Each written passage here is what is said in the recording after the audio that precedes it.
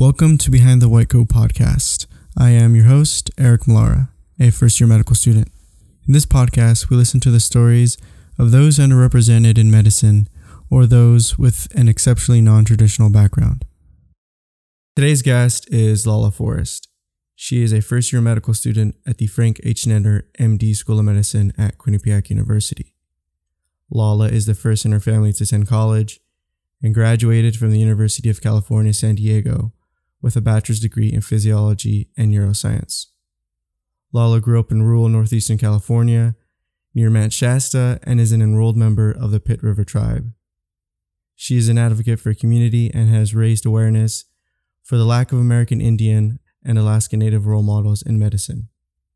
She was also involved in a social media campaign to raise awareness for Native American youth suicide and substance abuse. It is my great privilege to be able to listen to and learn from Lala's story today. So, welcome Lala, and thanks for joining me today. Thank you, Eric. It's my pleasure to be here. So I want to start with the white coat ceremony. If you can walk me through and talk to me about that day. You get your white coat, you get your stethoscope, and you read your Hippocratic Oath. So what did that day mean to you? Oh man, it kind of was similar to graduation day at UCSD. I think it was the second time that my family, my mom, dad, brothers were all there. And it was such a beautiful moment. And it was so exciting. All the hard work paid off. You know, I remember specifically that Dr. Yeckel was the one who placed the white coat on me. And I was really excited that it was him because he was a major part of why I chose Netter in the first place. But it was crazy. I had a smile on my face the entire time. My partner, Brooks Leitner, was also there with my family. So it was everything that I could have ever imagined. And it was a really happy and rewarding day. So when did that passion for medicine even begin for you? So the very first time where I even thought of pursuing medicine was my sophomore year in college. Like you said, I went to UC San Diego, and I met for my very first time the very first Native American physician.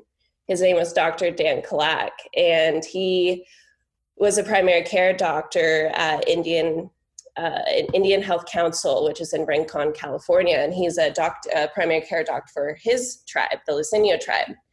And I thought, wow, he's Native, he's like me. I could potentially do this. If he's doing this, I can do this. And that was the very first time where I even thought of medicine. And I went and asked him if I could shadow him, and he said yes, 100%. And I spent the summer shadowing him. I think it was 2012 or 13, somewhere around there. And I fell in love with the career immediately. Like, I remember walking into that tribal clinic and comparing it to my own tribal clinic back at home in Northern California. And I was like, wow, we have some improvements that we can make back at home. And it was just gorgeous. It seemed like Native designed. You walk inside, there's red paint with Native art, very welcoming, Native people working, and it just offered a lot of resources. And I could see Dr. Dan, just how of an incredible leader he was, and how he got along with all the team members, and all the team members looked up to him. And it was just such a cohesive and strong group. And I just wanted to do something similar. So you mentioned there's things that could improve in your own community. Can you maybe talk about a little bit more about that, and, in general, what life is like, growing up near a reservation and you're having your family members part of the reservation. So what is that life like growing up? Yeah, so I think, growing up, like I was born on my tribe's reservation. It's actually located in Alturas, California. And my family still resides there today. But I also mostly grew up off the res in Shasta Lake, California, and Redding, California. It's nearby. And I think the major issues are the lack of trust in the community and seeing my family members. I just can't even recall one family member having a good experience with the doctors and feeling like they can't go and get care that they need. Like I remember like some cousins of mine got in a fight, it was bloody, and they just feel like they can't go to the doctor because they're just going to be judged and they're just going to be looked at in a negative way. And so I see a lot of suffering. And I talk to my grandma all the time, and she always tells me like how every time I see her actually in person, she's just like, I can't wait for you to come back here. We need doctors like you. This one doctor, blah, blah, blah, like isn't giving me the medication I need. And so I think trust is a big issue. I think we've never had a Native physician at our tribal clinic before. And I think that that's a goal of mine, is to one day return back to my community and to be that person and to deliver services that I know we need. So, substance abuse and to provide services that join the Western medicine that I'm learning now with our traditional healing, like sweat ceremonies, with recruiting our traditional healers and joining those two together. Yeah. So, you're mentioning learning about like the Western medicine and your traditional values. So Dr. Daryl Babe Wilson has talked a little bit about that, finding his identity. And one thing he talked about was his parents and himself having like trying to find their identity. And he said, like one of the issues for him was, and at least in his community, which is also your community, the Pit River tribe, is he never felt like he knew his value or his community knew their value and like their purpose. Do you still find that to be true? I think we're so strong as a tribe and as one people. I do think that we as a unity, as a people are struggling in certain ways, but I don't think it's anything that we can overcome. And I think as long as we have that foundation of where, what did our ancestors do? What traditionally did we do? Like, let's keep that and let's use that as our motivation. Our elders are our knowledge keepers, and we respect them and we include them in decisions. Our youth are our future generation. And I think we have a really strong values. But I think on an individual level, which I think is what you're alluding to, it is really hard. I know actually for the very first time in my life in med school, I, for the first time, started experiencing this.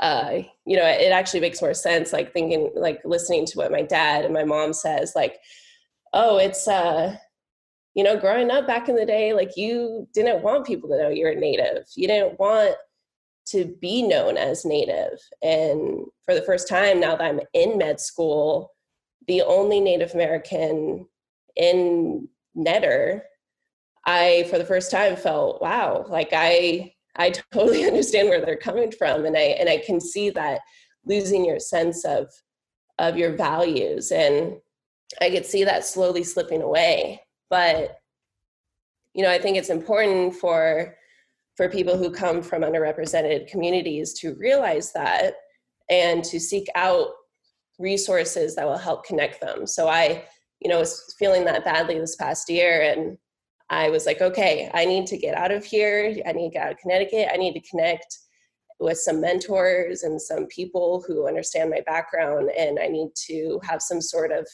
healing, emotionally and spiritually. So I, with the support of Netter, thankfully was able to attend a conference not too long ago, back in March, before all this COVID business. And I was able to meet some incredible people, talk to some elders, participate in great workshops, and reconnect and remember my purpose of why I'm doing what I'm doing. So I think as long as there's resources provided and opportunities and people who you can connect with and really get in touch with your roots. I think that will help. You're saying, high school and even through college, you didn't really have that problem of identity. It wasn't until you went to med school where you were like experience it really for the first time. Yeah, I think so. And I think it had to do with moving to Connecticut. There's lots of tribal people over here, tribes, very renowned actually, and like the Mohegan tribe and the Pequot tribe. But it was there, I don't know how to say it, but like, I guess growing up in California, there's many more natives, many more tribes. Like I went to UC San Diego, and I know that there's like 20 something tribes around UC San Diego. And I just always felt supported. I went into college knowing that there was a Native American student organization I could join. I had Native friends and non-Native friends who were allies, and I just always felt supported, found mentors easily. And then I went to med school, and it was a different story. And so, you mentioned going to the conference, which helped you a little bit, but what else have you maybe done to maybe help you out this year? I think that was definitely the major thing that helped, and the conference for sure. Some other things include finding a new sport that I love and having some connection to encouraging myself or strengthening myself mentally. Because, a lot of people, like, that's why I enjoy weightlifting. That's the sport I'm talking about. And people, think about it, it's like physically it hurts your body, but it's also just why I fell in love with it is it mentally exercises you and fatigues you. And, you have your good days and your bad days, but you have to always be progressing and, be kind to yourself and encourage yourself. And I think that's also helped me a lot. And, every time before I go and make a big lift, and I think about how my ancestors are with me and I feel connected that way. It's like, oh, I'm here, like I'm doing this. I have the strength and power of not just one, but of many. So that also grounds me. And then I think having a strong support system here too, and at home. I live with my fiance Brooks, and he's been a tremendous support, and I'm very lucky. I know a lot of our students, our classmates don't have somebody at home that they can immediately go to for support, like a family member and stuff. So I'm very lucky in that respect. And he, every time is there for me and listens to me and lets me cry if I'm having a bad day, at MESH. And he's been super supportive. And I've also just connected with some friends here and just talked things out. And so those are some things. So it's pretty remarkable that it wasn't until sophomore year of college that you met your first, Native American physician. And I think that just goes to show with, like you said, the lack of representation, growing up, you don't really have a lot of role models to look up to in terms of like higher education, just because there's not many. So where does that process even begin of wanting to get to higher education? Because, like a lot of people, if they want to succeed in something, they look at a role model. And whatever you do, you look at someone who has like a similar background, you're like, I aspire to be them. So where does that process even start for you in high school? Yeah, that's such a good question. I think how I even got introduced to the idea of pursuing a college degree was the fact that I participated in programs specifically for low socioeconomic, underrepresented first generation students. So we had the Educational Talent Search Program, ETS, which is part of a TRIO program. And the TRIO program is like a federally funded program offered nationally at various high schools that help the low socioeconomic first gen high school students apply to college. So I think that is what started it. And being introduced to the idea that how schools worked, oh, this person got an A or this person got a 4.0 and they got an award.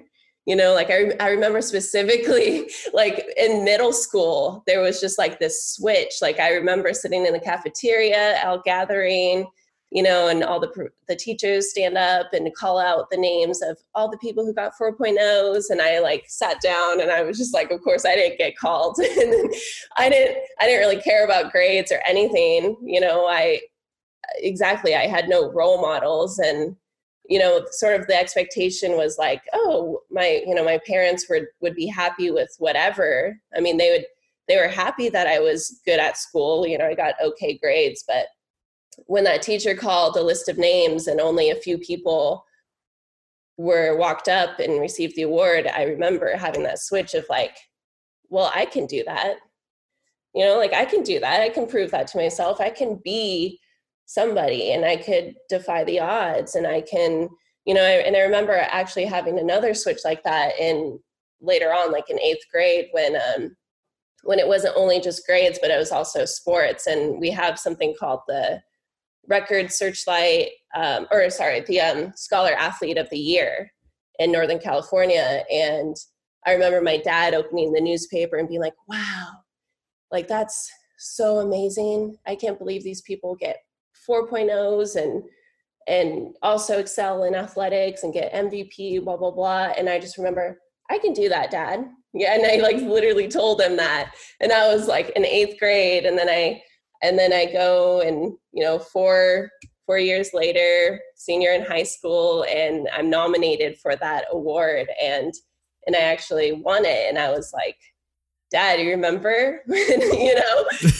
that? So I think it's just, I don't know, like seeing, I guess, little admirations of my family or just like of other people and like what they admired, and how the expectation, I guess, was not low, but it wasn't there. And I just fought really hard to show people that it is possible. And I think that's like what really drove me when it comes down to it in high school, and knowing that there is a significant lack of role models. And I have 2 younger brothers who I'm very close to.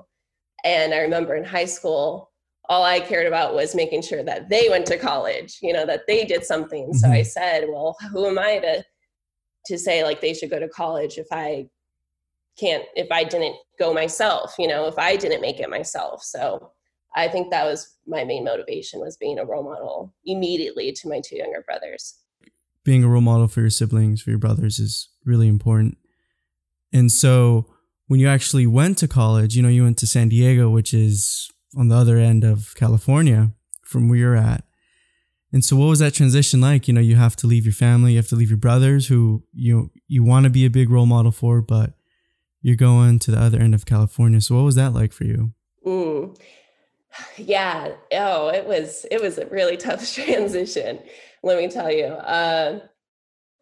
It was exciting. I remember feeling immediately like when my mom dropped me off, and I felt like I was at some sort of camp that I've never been at before. And it felt very temporary, and it was just exciting. And then I thought so many times, like in the first year, how like, what am I doing? Like I don't belong here. There's nobody, there's no professors here with my background. There's no researchers. Maybe I'm starting to understand like how my family is like, the world education and stuff isn't meant for Native people. And I think that I had to talk to my mom specifically a lot. She was probably my rock during that time. And she just kept pushing me and telling me, she's always there, like to be hard on me when I need it. She's like, Lala, I love you, and you can always come home and I will love you, but I know that this is what you want. This is what you worked hard for.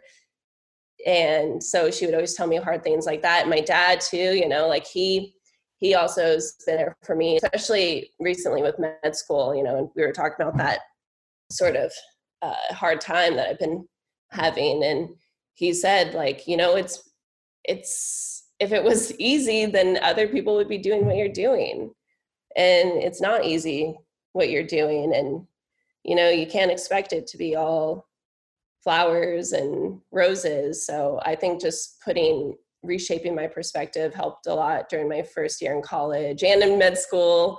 And when it comes to my two younger brothers, and I think I just had to talk to them a lot and to really let them know, like when I left for college, I told Atun, he's the oldest of my two younger brothers. He's 3-4 years younger than me. And I told him, I was like, brother, when I go to college and I'm doing this for you guys. I hope you know that. Like, I love you and I wish I could be here and help take care of you. But this is something that I need. Like, this is going to be the best thing down the road. And I think just constantly telling him that and saying, like, Atun, I need you to look over Nawoj, my youngest brother, and take care of him and be there for him. And so I think that also helped a lot. And I think they understand that, even to this day, like, I still have to be saying those things because years later, I'm still away from home. So it's a continuous thing I have to do. With your time being away from home in college and med school, what do you think is like the most valuable lesson you've learned from all that time away? I think the first thing that comes to my mind is just how big the world is and how it's filled with so many different incredible people. I didn't even realize how amazing and how big the world was before college. And I think that's been the most enlightening thing, is realizing that when you go and you leave home for an education and you go to university, that there's opportunities for you to grow in ways that you couldn't even imagine, emotionally and spiritually, and like connecting with people, understanding people, their story, and realizing that there's opportunities that you can gain. And, like, I didn't even know that there was graduate school when I went to college. Like, I had no idea that research even existed. So that was like something big. And then I was like, oh, what's research? And then I started doing summer programs. And then I discovered medicine. It was just like this huge awakening of, wow, this is something I could do. I can have a career. I can do things with my life that are meaningful and I contribute to the greater good. So I think that was the big awe moment. Can you talk to me a little bit about your campaign with the National Council of Urban Indian Health? Because when I was reading about that, like, the one statistic that, really brought my attention was the suicide rate of Native youths. From my perspective, who's a non-Native person, you sort of hear about problems on like reservations and with the natives and the youth, but I feel like it's not really talked about. Or if it is, it's kind of like brushed aside. Yeah, no, I feel you on that one, Eric. That's exactly right. And it's not just like suicide. I feel that way about just in general, like how Native communities suffer disproportionately from almost nearly every health category. And it's kind of like, wow, like what is being done about this? And, you kind of find out like not much, but specifically in regards to my work with NICU or NACUI, the National Council of Urban Indian Health, I was selected to be on their youth board, and they selected I think 5 or 6 members total from across the U.S.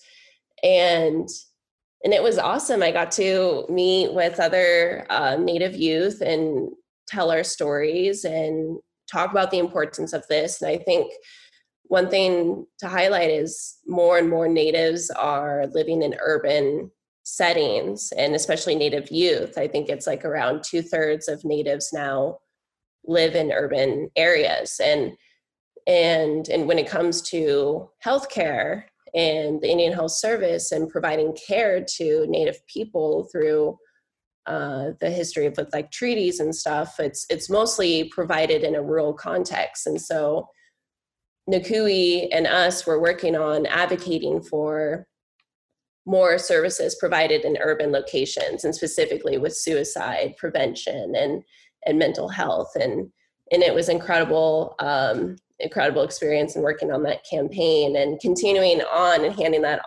on to like the next year's Native youth, to get their perspective and for them to build on it. So it's definitely an important cause. And I think it's something that's definitely not discussed enough. And unfortunately, our people, Native youth we're losing them to suicide. And I think on the bright side, though, I know that there's a lot of tribal communities out there, just hearing from conferences and stuff, who recognize this. And there's a lot of tribal run work centered on this. One of the many issues, like you talked about, there's a lot of issues. And one thing that I really didn't even think about was the diet, the Native diet. And you showed me this video about your uncles, and I wouldn't even really think about that, to be honest, where, the settlers came and they brought in cattle and they brought in all this different livestock, which isn't accustomed to basically the traditions or the Native diet. Yeah. I think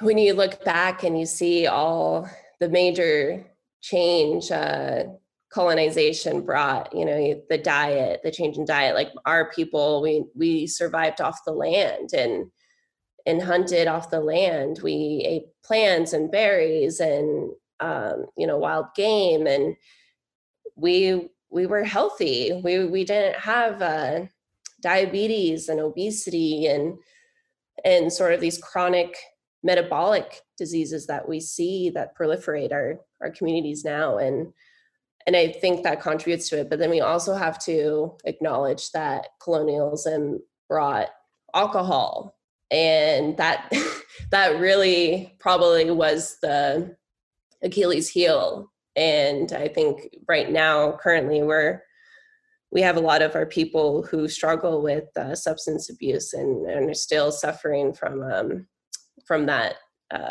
from the people bringing that over. And so, in terms of the traditional diet, I think that I remember going to one workshop and I thought this was beautiful, hearing somebody say, if we don't have in our language, in our native language, a word for this food, then you shouldn't be eating it. This is not traditionally what we used to eat. If we don't have a name for it, then it didn't exist back then. So, talking about sort of processed foods and high complex carbohydrates and, and Native people, the reservations are in the poorest areas in the US, and there's, not high quality food, and with poverty, you end up just buying a lot of junk food, and that also contributes to the metabolic diseases that we see in Native people. From an outsider's view, as a non-Native myself, what do you think we could do, or at least what can we learn from the understanding of Natives? From that view, I think and then also combining it with my view of now I'm in med school, and I don't know what everybody's goals are, but I would highly, highly encourage med students across the world to at least consider working at a tribal community, by providing care for a tribal community. And I think right there in itself there's going to be so many rewarding lessons in that. The IHS, the Indian Health Services, provides internships for summer or throughout the year that anybody can apply to, Native, non-Native. And, the government is looking for healthcare professionals to work in these communities. It's not stressed highly like it should be. It's not talked about as much, and it's not talked about in the med school curriculum, how Native people are facing all of these health crises, and we're kind of more focused on global experiences and traveling abroad during the summer, and And don't get me wrong, that's super important too. But I also just feel like there should be a voice and more advocacy to, just travel miles down the road, like 100 miles north, 100 miles south, like go to a different state and like, look what's here, like look what's in your backyard. And so I think that would be my advice is don't be hesitant. Don't be reluctant. I think there's kind of maybe a negative way of thinking that it's going to be like really tough, or like there's going to be a lot of racism, and there very well could be, but it's also like Native people are the most welcoming, funny, like they just want to be acknowledged and their natural rights recognized, and they want to be heard. They want to go to a doctor's office and be explained what a medication is and like learn how to take it. And so I think it will be just an incredible experience for somebody to work in that community and to see like what it's like. And if it's for you, and if not, then it's just going to be a great experience to carry forward in your future practice. So I think that's my recommendation. So lastly, what do you look forward to these next couple of years, and what's the impact you want to have on your community? So next few years, I think I'm, more like short-term goals. I'm like super excited to start seeing patients again. Right. I really miss seeing patients weekly. Taking care of them was the highlight of my week, and I felt like I was actually doing doctor things. So, I can't wait for that and to continue building my clinical skills. And, I'm just like super excited to also apply for the NETR has the longitudinal integrated clerkship program. Mm-hmm. And it's basically a rural track for med students. And I'm so excited. I also forgot to mention that was also one of the reasons why I chose NETR was because of that program. And it's in Fort Kent, Maine. And I'm, eventually want to use that experience to build meaningful long-term relationships with patients and to take care of them in any context, whether it be OBGYN, primary care, peds, taking care of a family's grandparents. Like I want to be able to do it all. And I think that program will give me that opportunity to see what that will be like. And if that's like what I want to do. So I think that's also what I'm looking forward to. And I know that long-term it will help me because that's how I see myself. I want to be a family med doctor doing all spectrum care. And I want to work hopefully at my, go home and bring all the skills and knowledge that I've learned back to my community and just build a Native run clinic from the scratch that combines Western with traditional medicine. And it's just going to be so awesome. And I have my Brooks, who's interested in helping, and my brother, Atun, who's just got accepted into physical therapy school. And, how cool would it be to have physical therapy incorporated into our clinic? Like, I think there's lots of incredible goals. And then also one more thing that I'm looking forward to, non-medicine related, is the weightlifting. I think I have my eyes set on the Connecticut women's state record. Oh, so wow. I'm hoping, yeah, I know. I'm hoping that by the time I finish med school, the next few years, that I'll be able to get that. So I'm kind of close. I'm not, I think with a couple more years, I think it's possible. So I'm also looking forward to that. Alrighty. Well, Lala, I do appreciate you sharing your story and learning about you and learning about the natives. I think it's really beneficial even for like me and other med students or people in medicine just to kind of know about all these other issues as well.